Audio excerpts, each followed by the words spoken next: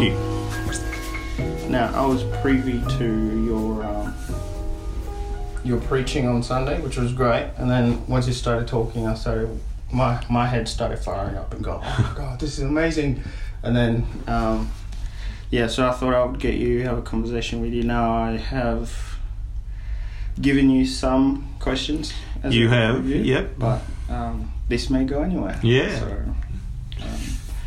So I want to start though, a little bit left field. Why did you pick manhood and masculinity? So we're in a series on seasons which has to do with different stages of life, and masculinity and Christianity has been something that's been on my mind for many years actually. Not something I've explored terribly in depth. Read a few books when I was a younger dad, and I thought these are great, but being in a smaller church and it was a little bit difficult to implement anything in the way I was thinking sort of as a community. And so when this came along, I felt, I guess, led to preach on the topic, but that really sat in me quite strongly. So that was sort of, I guess, the internal reasons, but just seeing in our society particularly how masculinity is really being, despised. Is that too strong a word? And in some ways, I said in my sermon that when you look at sort of a cultural critique of different sections of society, white men are considered the most privileged and therefore the least worthy of pretty much anything when you look at some of those critiques.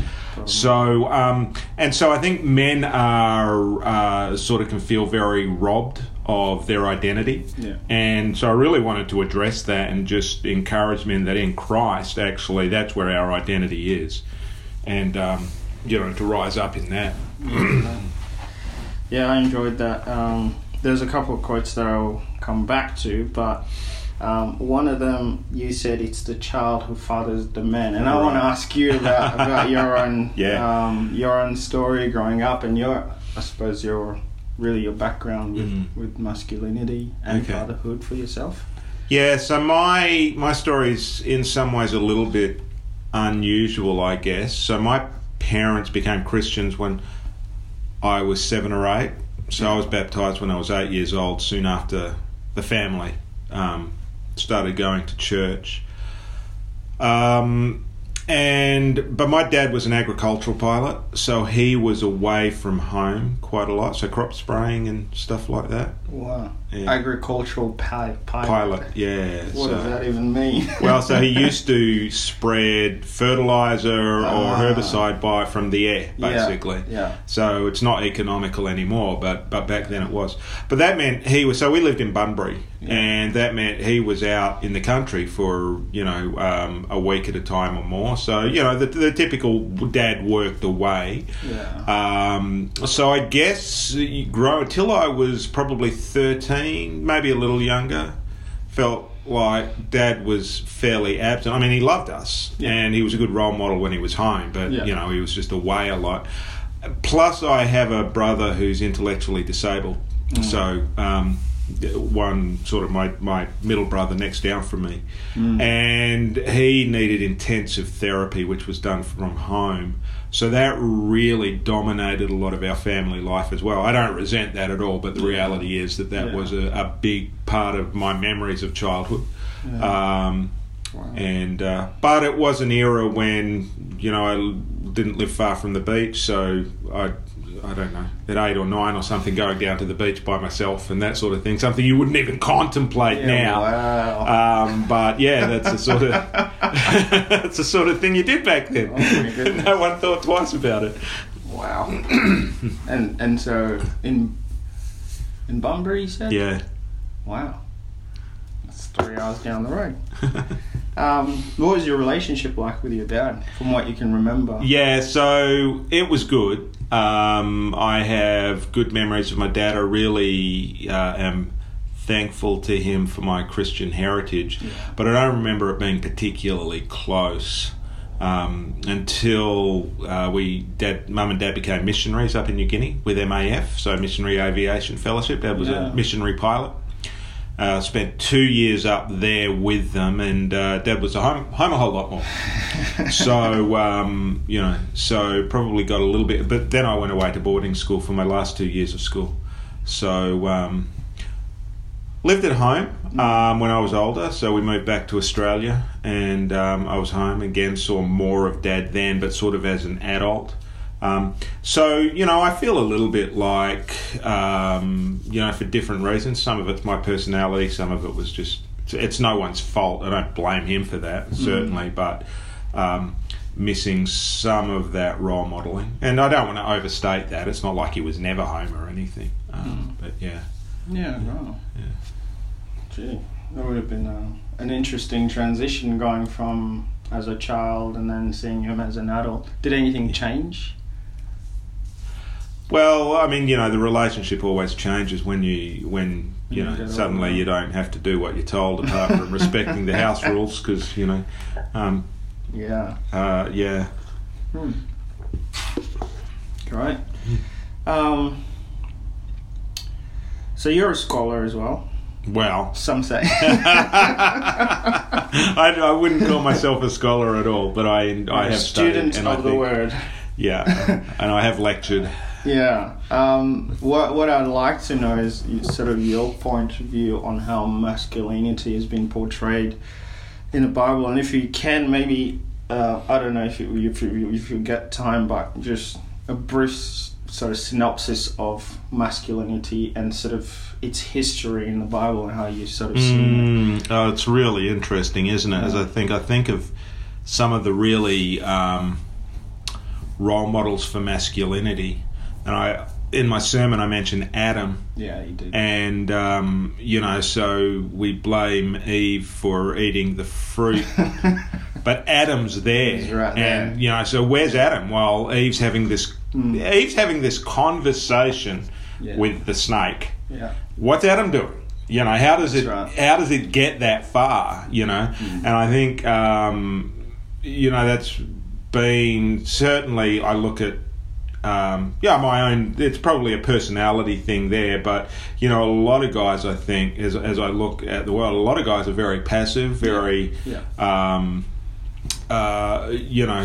want trouble, whatever. And, so very often we can be too passive and not have that protector sort of role that, as like or not, we're bigger, we're stronger, guys tend to be more aggressive. Is why more guys are in prison than girls, that sort of thing. Yeah. So whatever else you want to say about masculinity and femininity, that is the reality, and we don't use that enough as protectors in society. Then I look at people like David, who I feel like David is one of the sort of the positive role models in that, although he's broken, he's the warrior, he's the poet, he's the lover, although where he's predicted, the whole Bathsheba thing, that becomes the broken part. He loves his kid, but he does a terrible job of raising his kids, so masculinity broken there again. I guess you come to Jesus, of course, which is our ultimate model of masculinity. Yeah. But, when you talk about masculinity, there's sort of sometimes talked about three archetypes of the masculine, the sort of warrior, the academic, and then the artist. And I guess when we look at Jesus, and would you agree, I think that he probably comes along a bit more of the academic, although obviously very caring, the nurturer as well in there, the pastor, but so there's facets to him. Definitely came across as a lot more academic and artistry. A lot of the artistry, because he painted a lot of pictures with his words. I know that's true, the parables, and that's true. So I guess the poet. Yeah. Although not that he engages in poetry, at least as recorded. Yeah. One of the preachers that I heard said that if Jesus lived today, he'd be a filmmaker. I don't know what. Take that with a grain of salt, though. Yeah, even in announcing his ministry, he forgot. He didn't forget. He missed purposely the last part of the judgment day of the Lord, Right. which was to come with all of them. So I think maybe the warrior was still waiting on that. Yeah, that's Revelation, isn't it? We see the warrior revealed in Revelation. Yeah, absolutely. Yeah. Which would you say, and this is an off-field question because I didn't ask you this one, which would you say is probably the best example in the Bible that you've seen of fatherhood portrayed in a human? Fatherhood portrayed in a human. Wow. And Jesus can't be the answer for this one. Yeah. Because he came as a son. So, we've mentioned David really messed it up. I can't imagine Solomon was a good dad. He had too many wives. No, You look at Jacob, favours Joseph. Although I imagine Joseph probably would have said Jacob was a good dad. Good examples of fatherhood in the Bible. Yeah. I find I'm hard pressed to think of anyone I'd really hold up as a role model. Honestly, for father, as an example of fatherhood to follow. Yeah. Who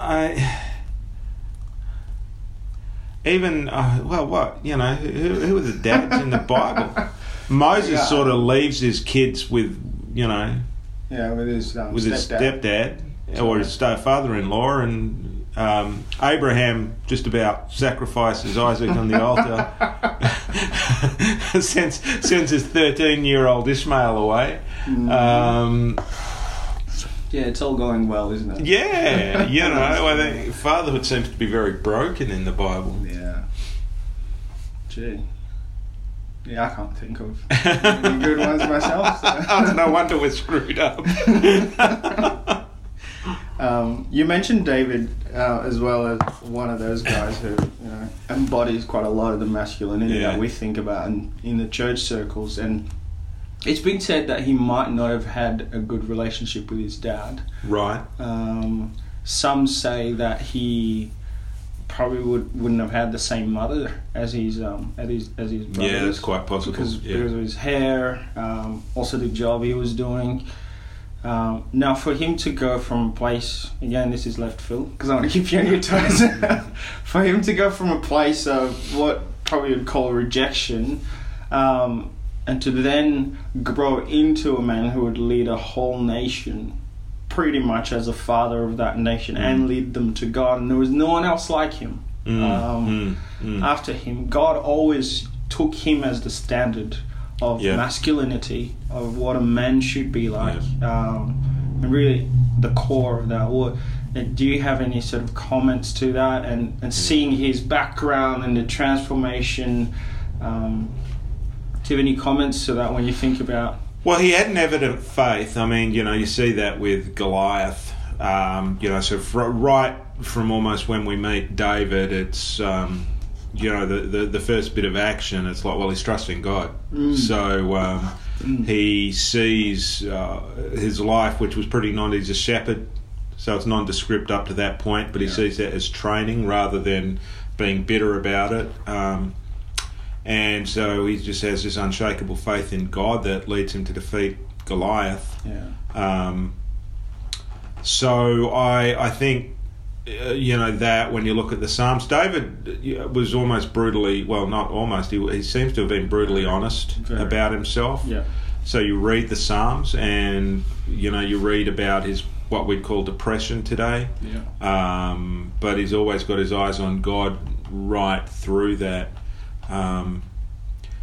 But I think the other thing is he has a support group around him. So he has the anointing of Samuel. Yeah. So he's obviously got a very strong identity right from the start that God has imparted there because he's anointed by the prophet.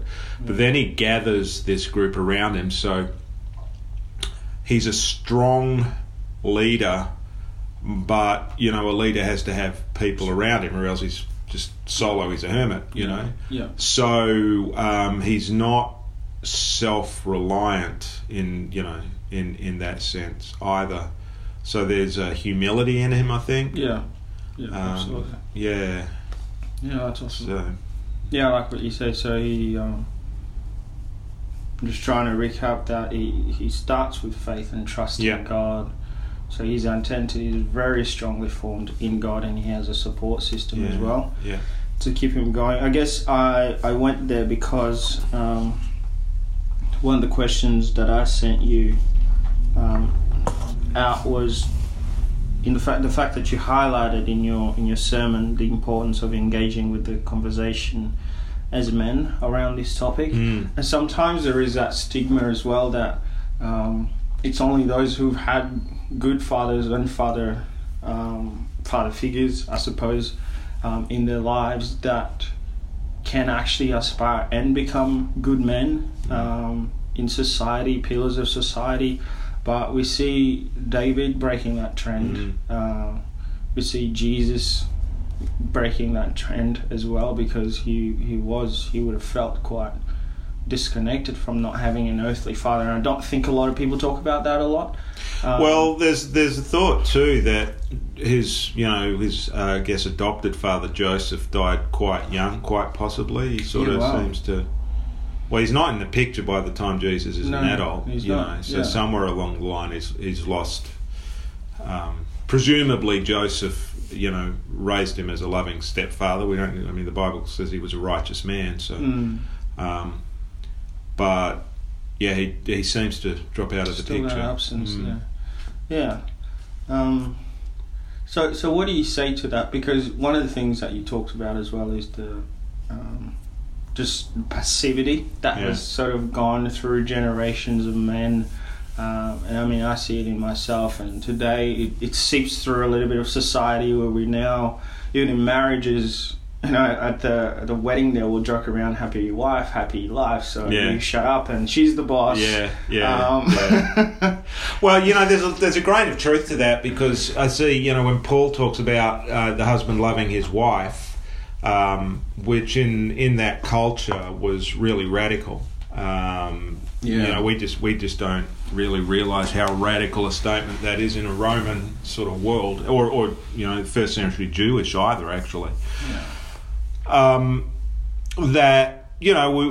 see it's like, God gives us strength not so we can give glory to ourselves, but so we can raise up others, lift them up. And I see that as, part of the husband's role with the wife is to lift her and lift his children up, because he's got the strength. A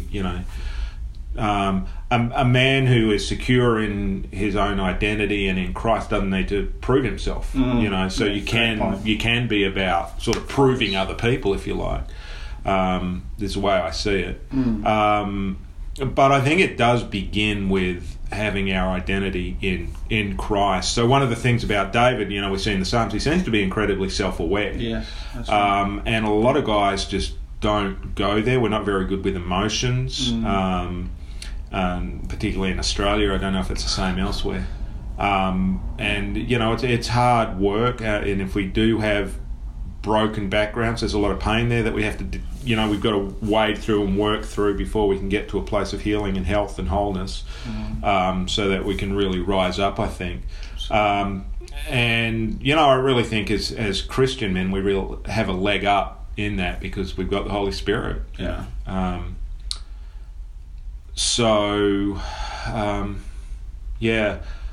But men can really struggle with a lot of shame, and we want to save face, we want to be respected, and so weakness is the opposite of that.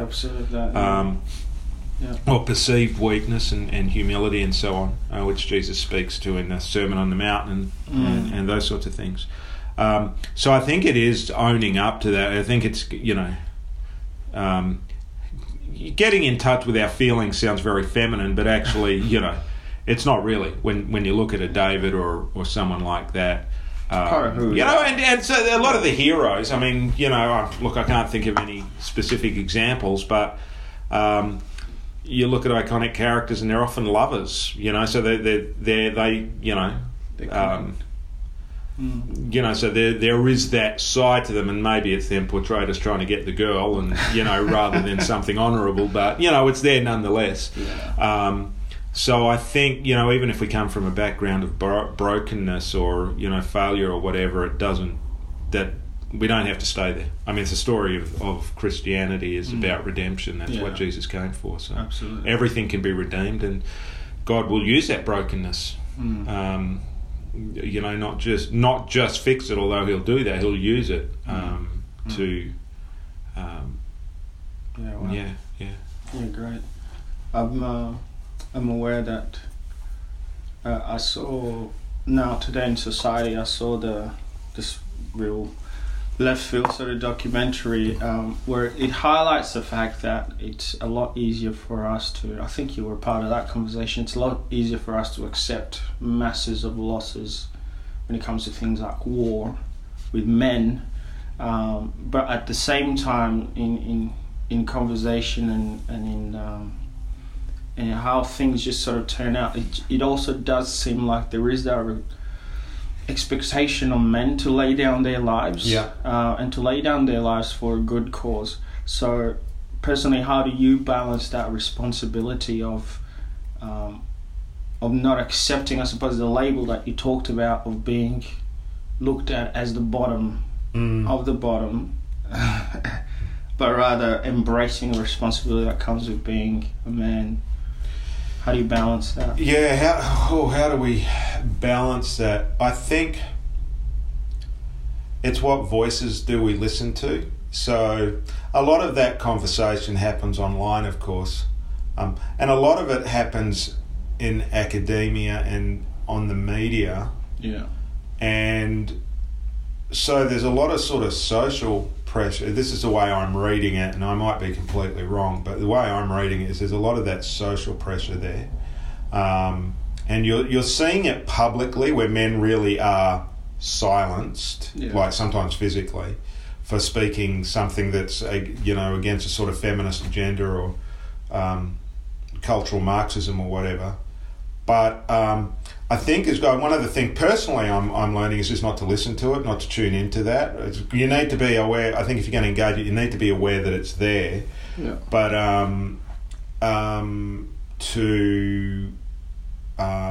I guess what we need to listen to first and foremost again is Christ. Yeah. So what's the word say? So this is, as I was preparing and preaching on Sunday, is really wanting what's the Bible say about this? What's Jesus say about this? Because the fact is the world hates us as Christians anyway. So it doesn't really matter. Let's just rise up and enjoy that strength, that masculinity that God's given us. Because if we're secure in that, it doesn't really matter. We don't care what people might think or say or whatever. We just don't need to. As long as we're proceeding in love, though, we're harnessing that strength. We're using that strength to serve and to bring life, not death. That seems really intentional, because I think I remember one of the things as well that you said is you don't watch free TV anymore. You just watch TV that you can control. We just, and part of that's practical, but no, we just don't. I don't have interest in free TV, so we watch Netflix. But I've had to start watching a series, and I'm like, I've had to turn off. Because I'm like, it's usually nudity and that sort of stuff, or worse. And I'm like, so I've been feeling challenged on that, because it's really easy just to gloss over that, and But for me, that's, and I'm not saying I'm perfect in my choices about what I watch, but I do try to be conscious of it. Yeah, wow. As a dad, what are your hopes and dreams for your son, and other young men who would look up to you as a man and a father? So, my son's not a Christian, so that would be my first hope, that he does return to faith. Yeah. Because I think ultimately that's where the truth lies. So it's for me, faith isn't just about a nebulous belief. It's about truth. It's about reality. Yeah. And so if we're not connected to that reality, then we're not, we're cast adrift. We can't be truly who we are unless we're grounded in reality. So I think knowing God as Father first and foremost. Yeah.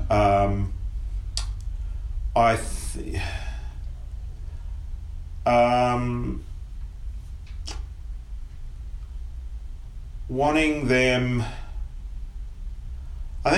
to see young men grow into people who can contribute and raise up others, not just be, things like, be successful, be happy, that sort of thing, but people who are secure enough in their identity in Christ to be able to be strong servants, again, to use that strength to build others, to be self-controlled, to be a man, to take responsibility is one of the things.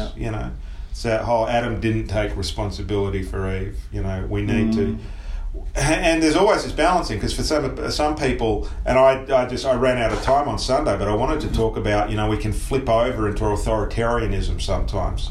Okay. So you get the man who might, it can slip into abuse, and that's never okay. But for me, giving people agency, they not trying to control people, trying to empower people, and help them make good decisions. But ultimately, you got to respect the decisions they make. Yeah. But as a man, whatever resources I have, using to help them grow into the person they are.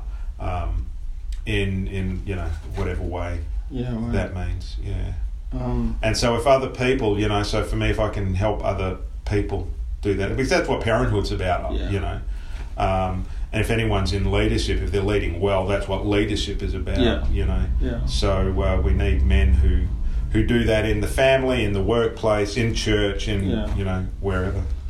Yeah, one of the things as well that inspired me coming off that conversation is that even though you shared on Sunday about the fact that you're learning as a parent, but about your wish for your son to become to follow God and to give his life to Jesus. So one of the things that I notice, and I think this is part of, maybe male nature, is that if ever you're in a spot where you're influencing someone, and I've seen this in myself, and they make decisions that are not agreeing with your beliefs, or maybe even agreeing with biblical beliefs, the tendency, at least I've seen in myself, is to withdraw from that relationship. And one of the things that I sort of admired and it stayed in my head from Sunday was that the fact that you said you're still engaging with your son in this conversation. You're still even though it's a sore spot for you, it seems like you muster that courage. I don't know, maybe if you could call it courage, or it's just part of what you do. Like, can you just talk a little bit into that the need to the temptation to withdraw versus. So I suspect that often it can come from two places, and again, this is my suspicion. I can't say I've got any deep insight into any of this. But I think, one, it can come from a place of, when guys have a strong emotional reaction, we don't know what to do with that always. Yeah. So we'll withdraw, we'll attack, we'll do something like that. It's almost related, I guess, to the fight or flight response, Yeah. You've hurt me, I don't know how to do this. Guys can be, typically women are better communicators, they're in touch with their feelings, they can express it. Guys are more doers. I guess I've got the personality that is a bit more of a word person, so I can process that sort of thing, but not everyone can. So I think there can be that tendency. We don't know what else to do with it, so we just withdraw. The other, I guess, tendency can be again, personality thing, but if we're a bit more of a rigid, sort of black and white person, and, someone's not fitting into the right, shade of black or white there, we're just, you're wrong, you know. And that's where I think grace is really needed, that we see in Jesus. Some people will say that's compromise. Well, I don't think it's compromise at all. It's just me. Well, one, I love my son, so I like spending time with him. So there's just that, and I would see no reason. I don't know why I'd walk away from him. We're family. But whatever the relationship there is, unless it's becoming destructive, I think I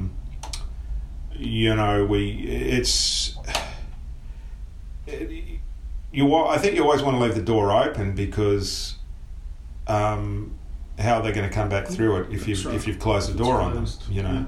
And so this is what we see Jesus doing. I mean, Jesus never compromises on what's right and wrong, but he always treats people with grace and love.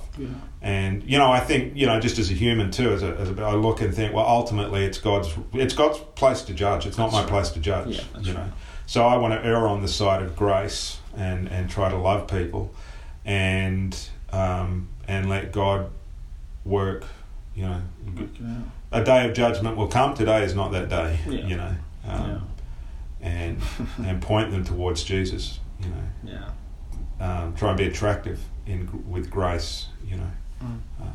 I just don't see anything attractive about fundamentalism or that black and white.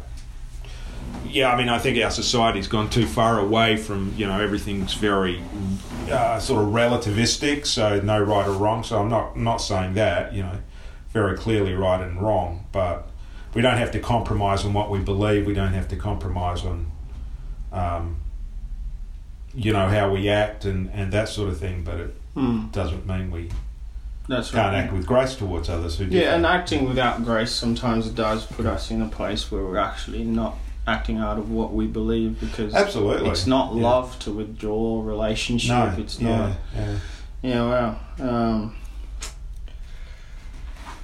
Jesus pursued us while we were still his enemies, So he did. That's where it all. What does love your enemies mean if it doesn't mean that? So yeah. Oh man. Yeah, thanks for answering that. That was good, insightful. To the mums and women who look after young people with absent fathers, I know it can be really tough for them, and just the odds that increase for a young child, whether they're male or female, just with the presence of a dad, are incredible. But to those single mums, So, look, good parenting, whether it's single or, with both biological parents, good parenting is better than no parenting or bad parenting always, so it's going to lead to a better outcome for the kids. So, certainly persevere. And I'd say, just as a practical thing, try and get men, into whether it's uncles or grandparents or friends, particularly in the church. Get your kids into a place where they have men around them who can model. Obviously, men you trust. But men who can model that and speak into their life and affirm them. Particularly for boys as men and so on. I think young men need that. Young men need that anyway, I think, even with fathers, because, one of the things we do is we start to remove ourselves, we start to try and find ourselves we've got to move away from home eventually, and so we need other people around us anyway. So that's something for all parents to look at, not just single parents.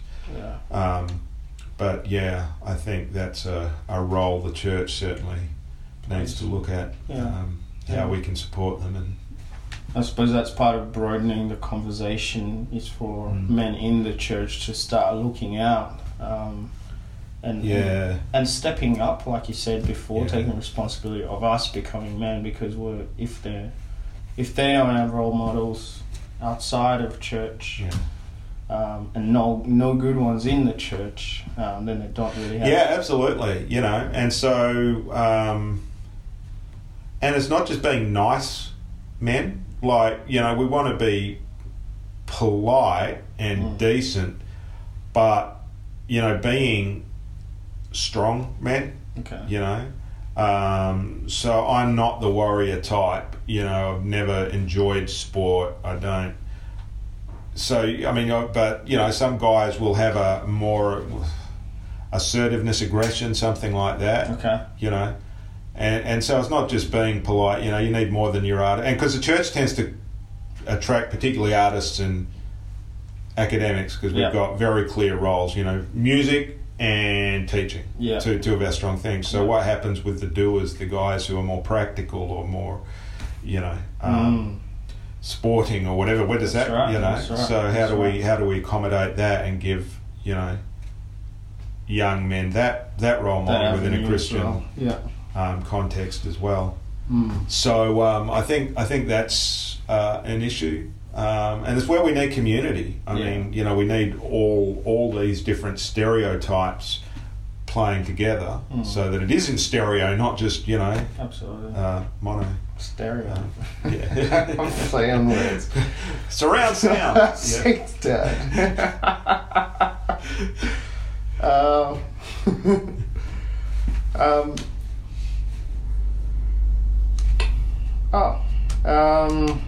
Yeah, here's another one too. The growing men, like myself, who aren't fathers yet, or fathers who can or have adopted sons in the faith.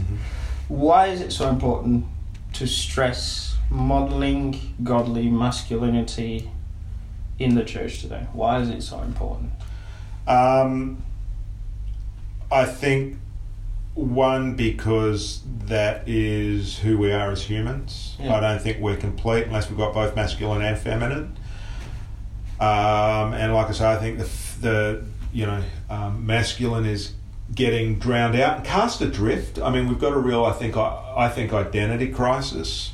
And, you know, guys, if you can tend to lash out, like I said before. I mean, you lash out once we don't know how to express things. So, and I think it's just, as society, who God's made us is to be male and female, so to have a healthy community, I think we need both expressed. We need the strength of masculinity to be expressed and to protect the community.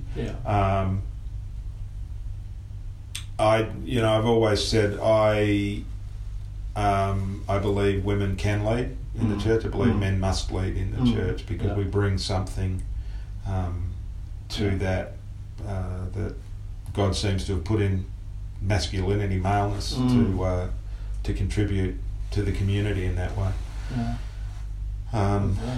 And so, you know, and certainly, I mean, my message on Sunday was to fathers, but certainly it's not just about dads, it's about, you know, I've got a friend who's a little older than me who single, or he felt called to singleness, you know. And it's really interesting, he's a teacher, and to see his attitude and his love for his students come through that. So he, you know, he's a spiritual father in those situations. So you don't have to be married to be a dad? You don't have to be married to be a dad. No, it's attitude. Just putting that out there. Yeah, absolutely. You don't have to have kids to be a dad, like your own biological kids. You know. Because sometimes as well that can also only be streamlined into this is how it's meant to be. But absolutely, we can have a bit of a cult of the nuclear family. You know? So we read about the family. That's right. We read about family in the Bible, and we think, you know, mum, dad, and the 3 kids or whatever. And actually, biblically, family, well, it was a household, is how they thought. And you know, they different depending on the culture, lived in extended families. You had slaves. You had, you know. So the household was actually a much bigger concept than just that. And so we're isolating ourselves from a whole bunch of resources when we think like that. Yeah, that's true. And the church seems to be sort of the only type of community that has transcended this progressive isolation. I noticed one of the first things that I noticed when I came to Australia was that everybody had a fence. Yeah, right. Yeah. Yeah. Around their house. Yeah. And I thought, well, how do you talk to your neighbour? Yeah, well, that's the whole point. We don't. It was just really weird. I noticed that, and especially at the front, some people had gates to keep people out, and I thought, how am I ever going to get to know you? Yeah. But luckily, I had my next door neighbour. They crossed over the line, came and said hello and welcomed us. But it's just the idea of the church transcending the isolation, especially in today's world where the social isolation is growing. I think the church has a real unique gift in that. Mm. I mean, well, where else? I can't think of anywhere else really where you have that intergeneration, intercultural sort of mix and. Absolutely. Yeah. It's great. It's great. It's unique. And it's exactly the family that Jesus was talking about, because he says this to when he gets asked by his mother and brothers to come outside from a place where he was teaching, and he makes it clear that his brother and his mother and his sister are those who obey the will of that's right. The will of the Father. So I agree with you. Church community, very important. But I think we'll start to draw it to a close. And I want to ask, a couple more questions. If we had young men lining up to be mentored or trained to become men, what are 3 important things, highly stressed things that you could tell them journeying these things? Perhaps a lot to do with the character. What are 3 things that they must journey in order to, maybe set themselves up to being responsible, godly, loving, well-rounded men in their communities? Yeah, okay.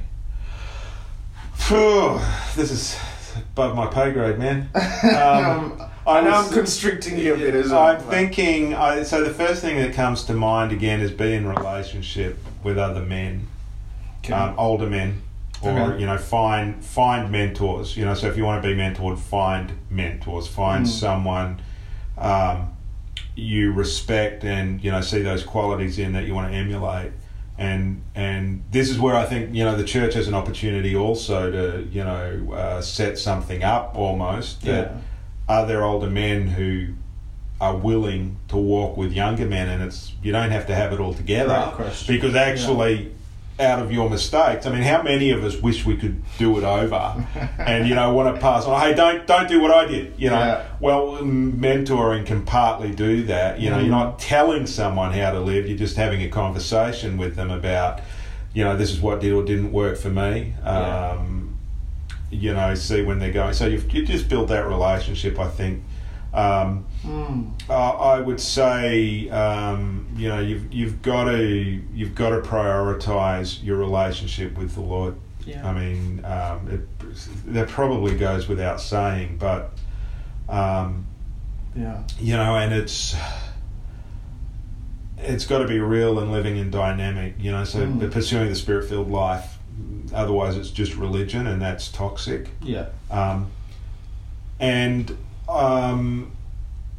Third thing, flit it in and then flit it out of my mind. I think it's really be culturally aware. And just see, and look, it's probably happened in every generation, but just seem to hear young people really questioning what older people consider some fairly, and how always have been, some fairly fundamental biblical values. Can you so sex is one of them. We've had the debate about homosexuality in the Bible, so just that whole sexuality thing, but then chastity and so on. It's like there's this real questioning over that, And so this comes down to worldview, and it takes some thoughtfulness. You've got to think, and you've got to be aware, and you've got to, you don't just have to read. It used to be you had to go to read books. Now we've got podcasts, we've got video, and tuning into the right ones. Yeah. Educate yourself, and understand the conflict between worldviews. And if you're going to be a godly man, the emphasis is on godly. You've got to have your focus on God, and we've got to have a Christian, and just commit to a Christian worldview. It's worldviews and culture isn't monolithic. Very broadly, there's Christian and non-Christian. But even within the non-Christian, there's multiple, worldviews and arguments and that sort of thing. So they're arguing amongst themselves as well. And so it is, this is part of the strength of just saying, no, this is who I am, understanding your identity in Christ, and not just buying into the dominant worldview, not just... See, I think, and it really is, it's part of our culture that we're losing the ability to think critically. It's not valued. And, hearing it more and more out of... America, I don't know, it might be in Australia too, even at the university level, where critical thinking is not valued. Wow. Postmodern ways of thinking, and, it's very touchy-feely, and it's like, truth is truth, So, we just need to reconnect with critical thinking, which has actually been a strong part of the Christian tradition. We have this idea sometimes that faith and belief is sort of separate from, the separation between science and faith, so to speak. But actually, faith has got a very strong tradition of critical thinking. Science grew up out of faith. It's I don't believe it's any accident that science has grown up in Western Christian civilization rather than Roman or Chinese or, the ancient Greek or whatever, where they were polytheists. And so we can think critically about these things, and we need to, rather than just going with the cultural flow, which is really getting dumbed down, and don't get me started on that topic. So find mentors, ground yourself in God, be aware of the cultural worldview issues. I think, and I just see that as that last one. Because there is a blindness there, and I think we're not going to really have a grasp on the forces at work. And so we're not going to be able to step forward as men and, really be able to articulate the why, So for many generations it's been, this is what the Bible says, that's it, end of story. And now we've moved away from that in our society, and now we have to be able to articulate why. And some of that sometimes is just cultural, and sometimes it is just because, God says, but God usually says for a reason. And it's absorbing those sorts of values, holiness and, all that. So. Yeah, great. That's awesome. Thanks for that. There's quite a lot in there, and the finishing thought there, like to a degree, I sense that there is a certain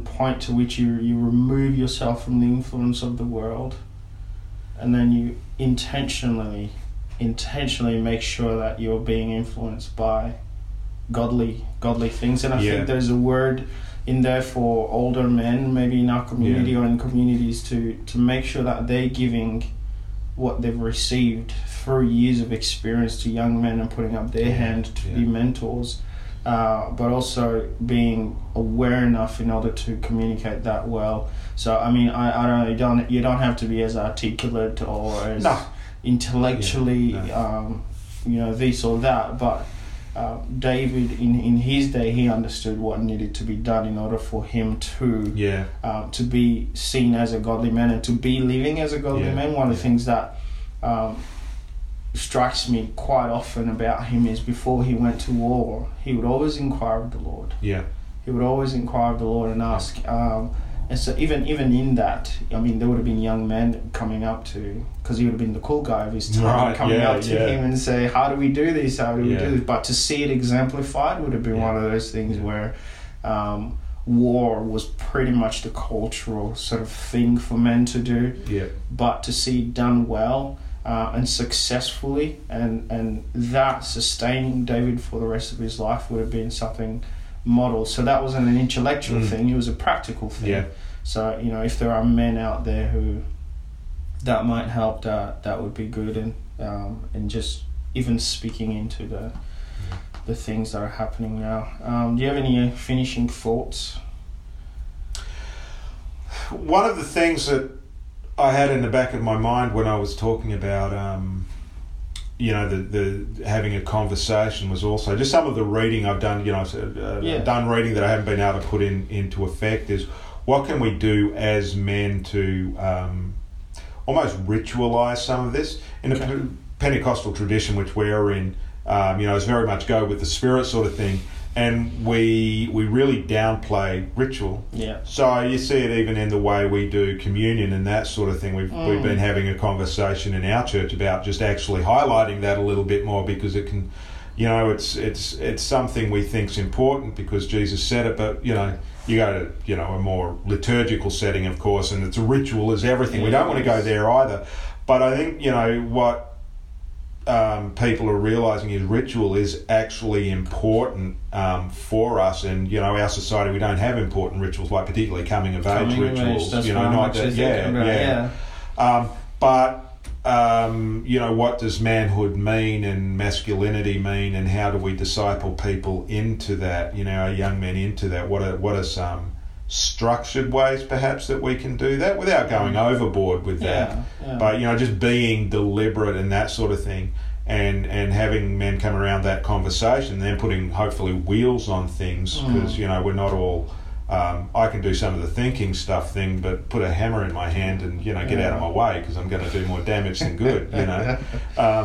And so, you know, that's where we do need each other to be raising our boys into men, so that they have, you know, that again it comes to that identity of this is what manhood is about. They can be confident, strong, confident men, you know, who step up. So great. That's really good thought. As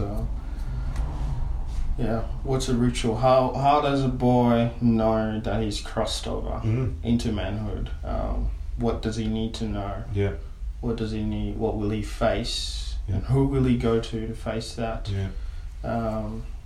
That's right. Because I think part of the conversation that goes today is that too many young men become these responsible adults with mortgages and loans and wives and children before they go through that transitional phase of learning what to fight for, learning where to, and I'm quoting a book, where to lend their strength, learning what they're strong in and where to apply that before they add someone else to that journey, and another companion to that journey. And so, I really agree with you on that. And I suppose one of the people that I thought of when even thinking about this kind of ritual was Glenn. He's actually been thinking about this quite a lot. So interesting. And so he actually did something interesting with his boys, which I might get him to talk about a little bit. But it's one of those things I think even in our society does need to be talked about, especially in church, just to sort of understand and to even have, you know, I'm thinking a celebration for the journey, you know, having a meal or a dinner and prayer and I don't know, some kind of thing to sort of symbolize, hey, you've now you're your own person, you've been proven, tested, kind of thing. But I'm looking forward to those conversations. I'm looking forward to more conversations with you. I think we're going to be talking a little bit more on other things. So thank you, Alex, for your time. Right. Appreciate it.